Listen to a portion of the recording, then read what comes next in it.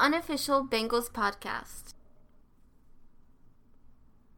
Welcome to the unofficial Bengals podcast. This is your host, Frank LaPlaca, and I'm a Bengals fan for life. All right, in this episode, we're going to review some current headlines. We're going to talk about the Bengals game against the Giants, and we're also going to welcome in Tom McLevy for another McLevy Minute. What's up, guys? This is Evan McPherson, and you're listening to the unofficial Bengals podcast. Cincinnati Bengals fans, I would like to introduce Frank LaPlaca. Another preseason game in the books. Doesn't matter if we win or lose. It's just fun to watch these games, and the players get a chance to develop. We get a chance to look at a lot of players that we're not going to see during the regular season. So it's all a positive. And this game was exciting until the end. You know, we were trying to prevent them from scoring to try to win the game. Yours truly had $50 on it, so I was really hoping that we prevented the score. But, you know, whatever. It was still a lot of fun to catch a Bengals game. And remember, the regular season is less than 20 days away. All right, let's go over some headlines real quick before we get into the specifics of the game. So they announced the first cuts already. And unfortunately, Javon Hiley and Jake Sorensen were two of the cuts. And those were two of the guys that I thought were going to get cut because you saw how little they were used in the preseason games. I was also feeling like Scotty Washington wasn't really used that much, and he was on the way out. And unfortunately, Scotty was cut as well. Hoping that you guys stick with another team, and best of luck in your NFL careers. All right, let's go over some injuries. We were lucky in the first two preseason games to not have any really significant injuries. In this game, Lamont Galliard went out with a calf strain, and Khalid Kareem went out with a hamstring. So those are the two from this game in particular. And Cam Taylor-Britt had core surgery. I'm not sure exactly what muscle in his core, but that's going to keep him out for a little bit, and it might put a little bit of a dent into his rookie season. We'll see. You know, hopefully he comes back in 3-4 weeks. If not, they're going to put him on the PUP list, and we'll get reinforcements later in the season. So best of luck to you too, Cameron. All right, another big piece of news is the Thaddeus Moss block on Kayvon Thibodeau. And I'm in the New York market, and when they get something like this, they just go crazy. And that's all you've been hearing on talk radio is, was the hit clean, was the hit dirty, was it necessary, etc., etc. And the way I feel about it is, yes, it was a legal block, but I don't like those blocks below the waist. I've been telling you guys that since I started this podcast. I really think they should be outlawed. Just no blocking below the waist. Because, you know, you're protecting the guys' heads, and a lot of guys are like, I'd rather have the concussion than rehab for a whole year with a knee injury. And just cutting someone at the knees, it's just, maybe this is strong, but I feel it's almost a little cowardly. I know when you're a smaller guy facing a bigger guy, that's kind of like your only option. But I think they should get that out of the game. It would prevent a lot of injuries. So Thad Moss is being pegged as a villain in the New York market. And ultimately, what I hope comes out of this is for next year that the competition committee says no more blocking below the waist. It's so dangerous and can be eliminated from the game without affecting the game too much. All right, in other news, the NFL Top 100 keeps coming out. They keep popping off 10 players here, 10 players there. At the time of this recording, they're down to now 20 left. And there were 4 Bengals who made it. They have Hendrickson at 78. They have Mixon at 38. And then the next two are the reason why I do not care about the top 100. Yes, NFL Network, it's fun to watch the highlights of these guys and what everybody says about them, but you can't gauge it. They have Jamar Chase at 24. Joe Burrow at 21. Joe Burrow leading his team to the Super Bowl with basically no offensive line. The best quarterback in the second half of the season. I know the players vote on it, so it's considered the most reliable authority. But sometimes, you know, the younger players, they don't give the respect to. They kind of grandfather in the older guys. And 2 deserving players who really guided this team to the Super Bowl. An underdog team that wasn't supposed to make the Super Bowl. You have these 2 players that just were on top of the world, on top of the league. And they have them at 24 and 21. I'm not even watching this anymore. I have them both as top 10 players. Call me biased, but check out the tape. All right, and I watched a ton of NFL preseason games. Kind of drove me a little bit crazy. I don't know why I do this to myself. I probably watched about 12 games. And a couple of things that I noticed were there's such bad backup quarterback play in the NFL. It made me realize that there's only about 25, maybe 30 guys that can really play this position in the world. And we have one that's, in my opinion, a top 3, top 5. So it's amazing. That's why these top quarterbacks deserve that money, because there are so few people on the planet that can do this. And I'm watching guys like Geno Smith, Josh Johnson, been around forever. These guys look bad. And, I mean, I could go down the list. Ian Book, the guys from the Panthers. I mean, just the list goes on and on of how bad the backup quarterback play is, and it just shows how valuable it is to have a great one, and we're lucky to have a great one. And the other thing I noticed, there was a lot of false starts on the offensive line throughout the league. And I know you're not a starter, but you still have to just be aware of the snap count and be aware of the rules. That's kind of the easy part of the game, is just not jumping too quick. The hard part of the game is blocking these elite athletes and these 300-pounders that can squat 700-800 pounds and bench 500 pounds. That's the hard part of the game. Whether you're third string or fourth string, you're still in the NFL. You were that good and that elite to get to this level. No reason to be jumping off sides or false starting. Okay, a quick amendment to the headlines. This is news that just came out as I was editing and about to release the podcast. I'd like to announce that Jesse Bates has signed his 1-year deal with the Bengals, so we're going to have that secondary intact, make another Super Bowl run. Jesse, welcome back. I know it's not an ideal situation for you financially, but you're going to get a shot to go back to the big game. And then as far as other player moves that just happened, they put Brandon Wilson on the PUP list, which was a great idea. As opposed to having to waive a player, they can put him on that list. He'll be there for at least 6 weeks, and hopefully he'll be healthy enough to return sometime mid-season, and we'll have our kick returner back, and, you know, him and Evans, we're going to have 2 monsters back there once Brandon Wilson's back in the fold. And they actually did waive Drew Plitt, so that experiment is over. He made a nice showing when he was here. Hopefully he sticks with another team. Good luck to you, Drew.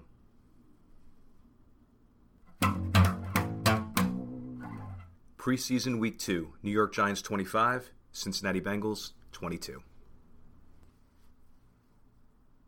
All right, let's go over preseason game number 2 at the Giants. The Bengals were in my state of New Jersey, so it was exciting to have them right around the corner.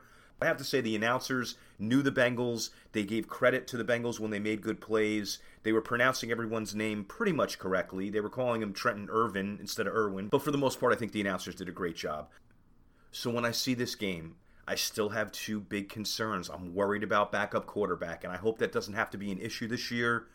But Brandon Allen was having a rough time moving the ball against a second-team defense. You know, there was a couple times where we were in the red zone or very close to start the drive, and we couldn't do much with it. So I'm kind of concerned if we ever have to go to the backup quarterback in a crucial situation this year. And of course, we're still looking for that 5th offensive lineman, which I'll go into later. But even beyond that, the backup offensive line, I talked about it in detail last episode. Again, don't want to get too negative, but we're going to have some problems if guys get injured on the offensive line. Just want to throw it out there one last time. Hopefully it's not an issue. Hopefully everyone stays healthy, or if these guys are pressed into duty, they step it up. All right, so we did have a loss, and I'm going to say the reasons for the loss were too many holding penalties. They're drive killers. And again, I really wish the NFL would make holding a 5-yard penalty. It's just so rough. It destroys drives constantly, and I think we had at least 4 of them, maybe more in this game. So that was one of the reasons why we didn't score as many points as we should have, and drives were stalled. Our pass rush was minimal as well, especially with the second teamers. You know, basically our front line that was in the game. I was expecting to get a little more pressure out of them, so that enabled Davis Webb to have a bigger day than expected. That even enabled Daniel Jones to have a decent day. And then the other big thing was failure to score touchdowns after that 77-yard kick return and after the fumble recovery on their kickoff return. So 2 times where we should have scored touchdowns, we had to settle for field goals. And, you know, that's 8 points off the board right there. We lost by 3 points, so you can do the math there. Those are the things that contributed to a loss. And also inefficient on 3rd down. I think we ended up 4 for 13, which is not good. But by the 4th quarter, I think we were 1 for 11. And if you do that during the regular season, you're not going to be a winning team. So that's something that hurt us this game. I don't foresee it being a problem with Burrow, Chase, Higgins, Boyd, Mixon, Hurst, and the whole crew there. All right, so let's quickly review the position groups and the performances of each one. So we're going to go to quarterback first, Brandon Allen. I know I got on him a little bit at the top of the show, but let's talk about some of the positives. I think his arm strength looked very good in this game, and he was very calm in the pocket. He does have that that calm veteran quarterback presence, which is good for a young team. And he did have a couple really good throws. I thought that fourth down loft to Trent Taylor when Taylor dove, that was a quality decision and a nice throw to kind of just loft it over and let your receiver chase it down in a big situation. And then Brandon Allen showed off the arm strength with a deep out to Taylor. That's one of the hardest throws in the NFL. We've talked about it before, that those deep outs, because it's not just, in this case, it was 25 yards, right? He let it go from the 5-yard line, and it was caught at the 30-yard line. So you're already talking 25 yards there just to get it there in front of a defender who's closing in on it. But also the distance to the sideline. So you figure about another 20 or so yards, because he threw it from right about the middle of the field. So you have, the 25 yards down plus another 20 or so diagonally. You're basically talking about a nice 40-yard throw on a rope to a guy who's covered. And then he had another really nice throw that showed some velocity. It was just a slant down the middle to Lassiter. And, when I'm ranking his throws, those were 3. If I had a video, I'd be pointing out what I liked about him, and I think you guys would agree. But those were 3 quality throws out of Brandon Allen. The things I wasn't crazy about, obviously not being able to punch it in those 2 times against a second-string defense, that's a concern. And there was a lot of checkdowns. His yards per attempt were like 5.6 or so, and that's not what you want to see. You want to see guys in the 7s and higher there. Maybe he didn't have as much time to throw as he wanted, or he was just locking in on the short pass because it was just an easy completion. But in my opinion, too many checkdowns, not going downfield enough. And he's got the arm to do it, as proven by those throws that we mentioned earlier. And then 2 things that you never see out of Joe Burrow, and this is a sign of a leader. And this is where I wanted Brandon Allen to be more of a leader. Putting receivers in harm's way. You very rarely see Burrow do that. How many times do you really see like Chase and Higgins or even Boyd get lit up? Because Burrow throws them open, or if he sees it's going to be a big pounding hit for no gain, he's not going to go to those guys. And a lot of times quarterbacks are in self-preservation mode. They're just like, oh, you know what? I'm going to get hit. Let me get rid of it. Oh, there's a guy. Dump it off to him. And in this case, there was a couple times that Brandon Allen did that. One time to Nick Eubanks, where it was like, Eubanks had a negative 2-yard loss on it anyway. And it was just like, don't even throw it to him, because you're going to lose yards and you're exposing him to a big unnecessary hit. And that's something that you don't want to see out of your leaders. And Burrow really never does that. And then the other thing you never see Burrow do, I saw it once last year, is calling out teammates publicly. And Burrow never does it. He did it one time with Pirine last year when Pirine, I think, ran the wrong way on a route or something. Or I don't know. I think Pirine went left when it was supposed to be right. And Joe verbally, you could see him saying something to him on the field. But aside from that, I don't remember any examples of Burrow doing that in his career. Even when he's getting devastated by bad line play, he's not calling out those guys or getting mad.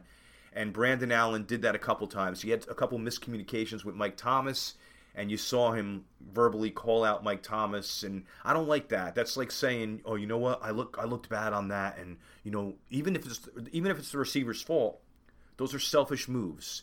Those are selfish moves to say, you know what, I'm going to let everyone know that wasn't my fault, that you made a mistake on the route. And just the same thing as throwing guys into danger. So 2 things that you want to see a leader be better at. And if anything, God forbid, happens to Joe Burrow and Brandon Allen comes in there, Brandon, you got to be a better leader than that. Don't call out your guys. Don't put them in harm's way like that. Jake Browning showed good poise. He bounced back from that big shot to the chin. I mean, helmet to helmet is bad enough, but when they get you underneath and you're taking a helmet to the chin, that's like an uppercut from a heavyweight. And it was nice to see him bounce back from that. Showed a lot of toughness. And he was able to move the ball down the field, but he doesn't throw down the field that much. Again, a younger quarterback. There's chaos around you. He was checking down a little bit more than I would have liked as well. Not sure where he's going to fall in the mix here, but he's getting valuable experience, and we'll see if he ends up on the practice squad as the number 3 quarterback. All right, on to running back. Chris Evans, another good game. The kick return was deadly. He's really looking like he's taken to that role, and it just seems like every time he has the ball, he's very electric. He had some good runs, even without big holes. No major mistakes in blitz pickups. He's going to see the field a lot this year, and I'm looking forward to his contributions. I think he's an excellent player. And it's great to have basically 4 or 5 running backs that we can trust on this roster, very deep at that position. Travion Williams had that nice short yardage touchdown. Finally got a few holes to run through this game, and you see why he's been on the roster for a couple years and deserves to be on the roster this year as well. Jaquez Patrick, another goal line touchdown. I'm telling you, he could be a specialist in that role. He had that big 17-yard run. I said this last year too, I'm going to repeat myself, but he's got deceptive speed. You just think of him as like a bruising running back, but he's fast, just like Perine. Both of those guys you think are bruisers, they run through a brick wall, short yardage guys, and they are, but both are pretty quick as well. On to wide receivers, Trent Taylor, another good game. What a diving catch on that 4th and 1. And I said it last episode, please, let's use him in those 4 or 5 wide receiver sets. He's a veteran, he runs great routes, he's got good hands, and he's small enough where he can kind of get lost underneath. I think Burrow can find him repeatedly this year, and he can have a very low-key good season for us. Kendrick Pryor had another good game. What I like about him is he plucks the ball out of the air, and that's a sign of a good wide receiver. You catch the ball with your hands, not wait until it gets to your body, not jump at the last second. A lot of guys do that on those, they jump and catch it with their body. That's just not the way to play the position. You grab the ball with your hands, you pluck it out of the air. He had that big 4th down catch, highly contested, and he ripped it out of the hands of the defender. Just excellent play. He's going to find himself on the roster. And Trenton Irwin, who's one of my favorites and a guy that I want to see make the team as well, it's looking like him and Pryor are going to be battling for a roster spot. And whoever doesn't make it, I'm hoping that we can sneak onto the practice squad as well. Stanley Morgan continues to be our Matthew Slater, special teams ace. Doesn't matter what he does in the receiving game. Just keep doing what you're doing as a gunner and covering kicks and blocking, and you're going to have a role with this team for years, as I keep saying.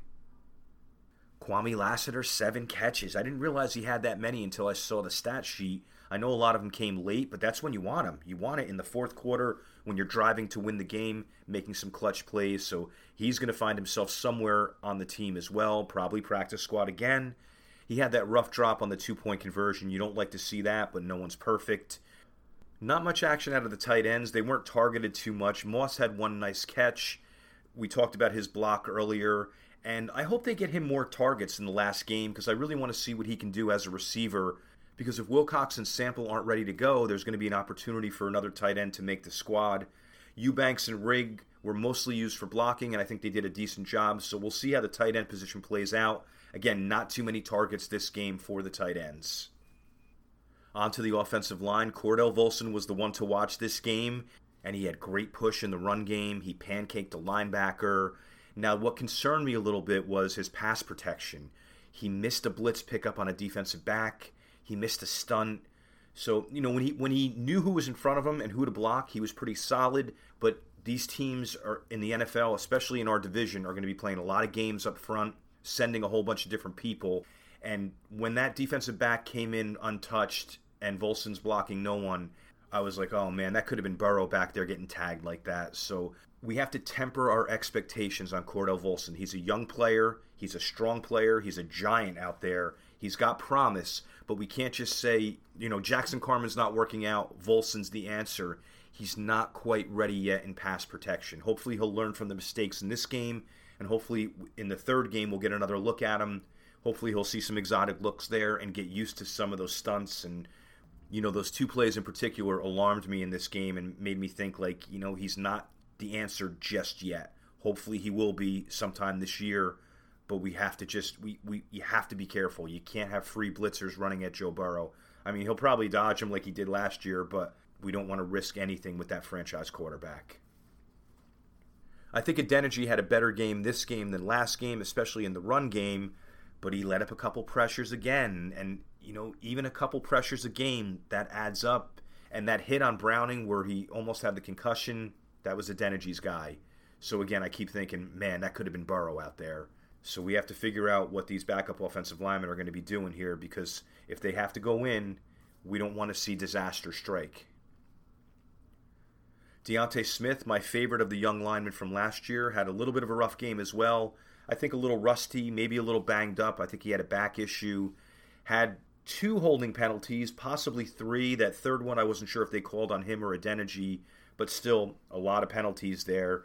And he's another one, you're thinking if there's a problem with one of the tackles, he might be the first guy off the bench, and we have to temper our expectations with him as well. I know he played decently against Myles Garrett last year in the last game, but still, you can't have lapses when you're protecting Joe Burrow's blind side.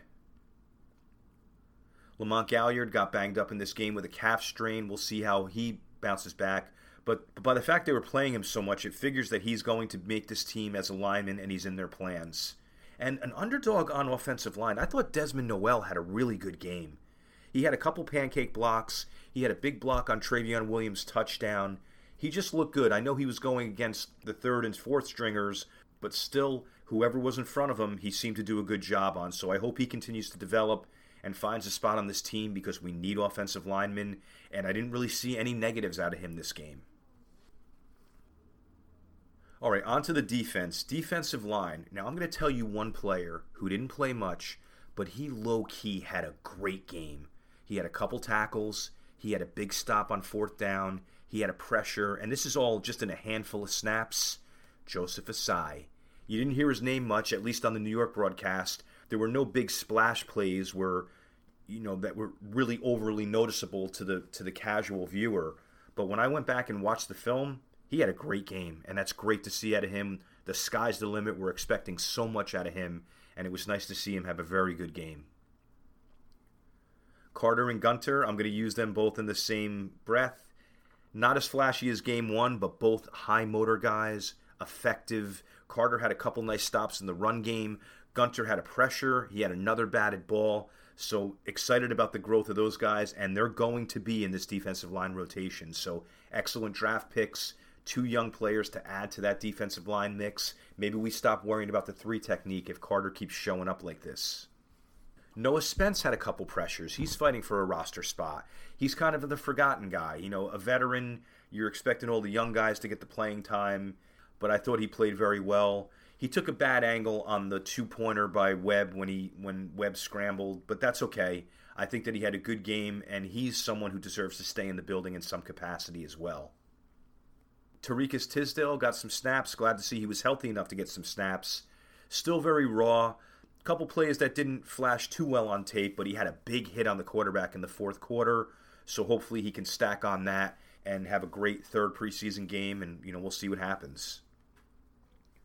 And then Raymond Johnson III, another guy who's kind of an afterthought. I think he's trying to follow in B.J. Hill's footsteps, like a cast-off from the Giants who finds new life in Cincinnati. I'll tell you, this guy was hustling all game.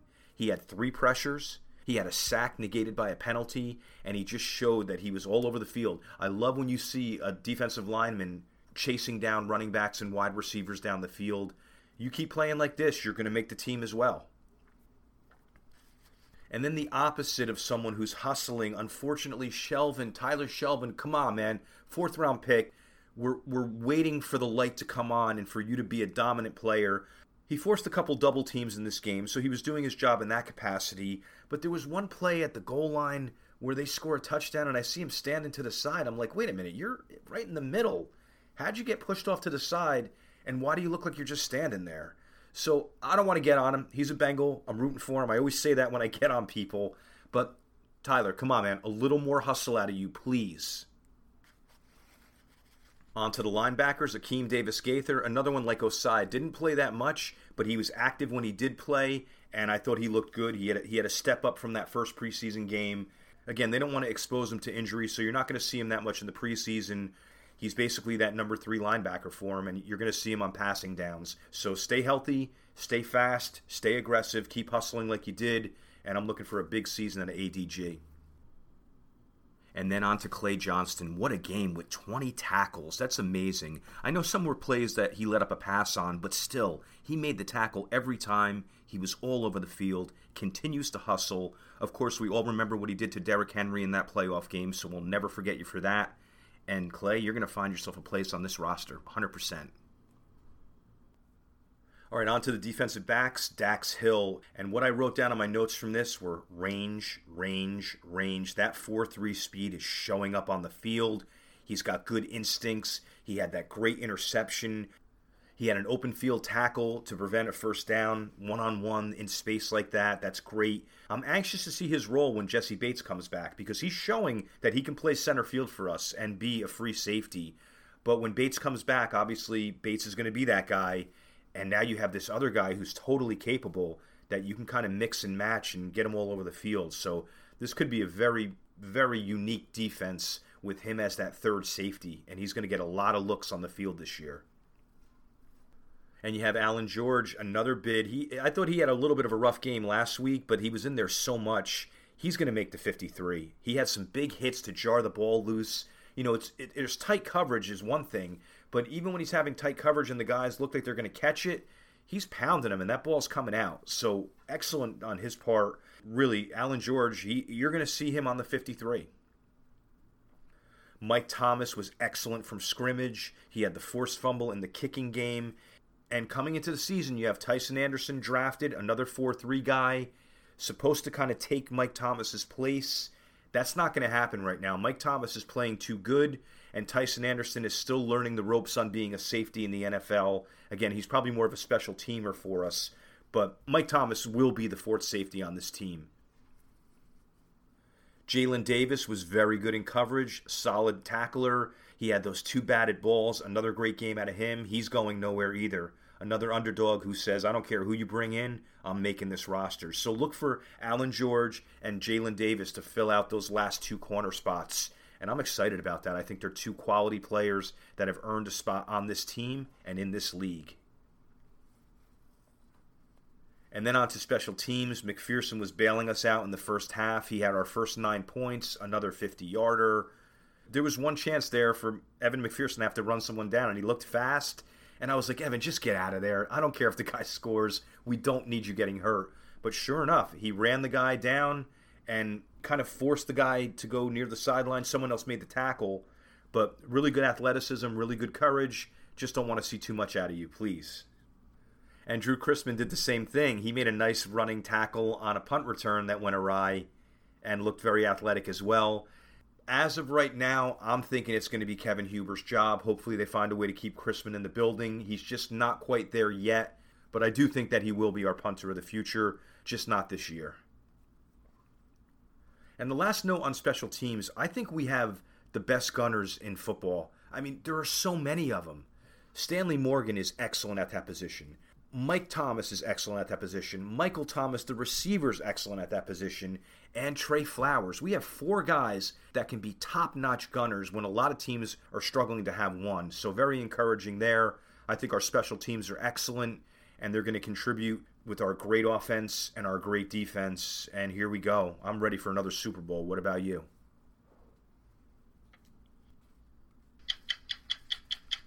McLeavy Minute. All right, we're here with Tom McLeavy. Tom, how are you today? Good, Frankie. How you doing, buddy? All right, my friend. It's good to talk to you again. Yeah, same. So what are your thoughts on the preseason so far? Well, like you say, we're slowly getting people more up to speed, meaning like Leo Collins, and, they're starting to get used to the number 1 team playing. But watching the game last weekend, there was some disturbing aspects of, especially on the offensive line, our depth. We just got to hope the starters don't get injured. I hear you on that. How you feeling about the rookies so far? Dax Hill, phenomenal. He looks like a playmaker. I can't, just watching him, like we got lucky that he fell to us, because like against the Giants, I mean, he could play any position on the defensive backfield. Cornerback, safety, nickel. I mean, he's always around the ball. He looks real good. The best part of Jesse Bates being out is he's getting more time out in the field. So, Volston is winning the guard spot by default. I don't know. Listening to the guys on the radio from Cincinnati, you didn't hear his name mentioned during the game. So that's a good way to look at it. No holding penalties, no other problems. But those other guys, it's disturbing with, the other backup offensive linemen that were out there with the penalties, the killing of drives. Not a good look. And even Brandon Allen, the numbers on the paper looked okay, but I didn't think he looked good at all. Is it the fact that if Joe Burrow goes down, we're done anyway? But it was good. They came out in the second half with the kickoff, and they drove down and scored a touchdown. it's preseason. You take the good with the bad, but that was a negative to watch yesterday. Yeah, what do you think? I know we talked about it prior to going on the air. What do you think they're going to do offensive line-wise? I think they wanted to see what they had, how these guys came back with the second year of their backups. I think they were hoping that Reef would have still been available, but he signed a real good deal in the offseason, so he's off the market. I just think that with all the signings all the money that they put in the offensive line, somebody that gets cut on the final cuts, there's going to be some big names there, available guys that could come in and be, productive backups. And even Spain's around. So I'm sure they wanted to see after this game where they stood. And not too good. So I think their eyes will be looking at other rosters. Let's move on to some quarterback play. I know that you and I were talking during the Monday night game with Desmond Ridder, how well he was throwing the ball, and you have Kenny Pickett over there in Pittsburgh. What's your philosophy on these teams playing some of these younger guys? First off, they're playing against vanilla defenses, but like Pittsburgh and Atlanta, they're going to start the veteran. If they start the veteran, they can always put the rookie in if the veteran falters. If the rookie then starts to falter, they can always say that, we didn't want him to start him this soon. We sort of rushed him. So they'll have that out.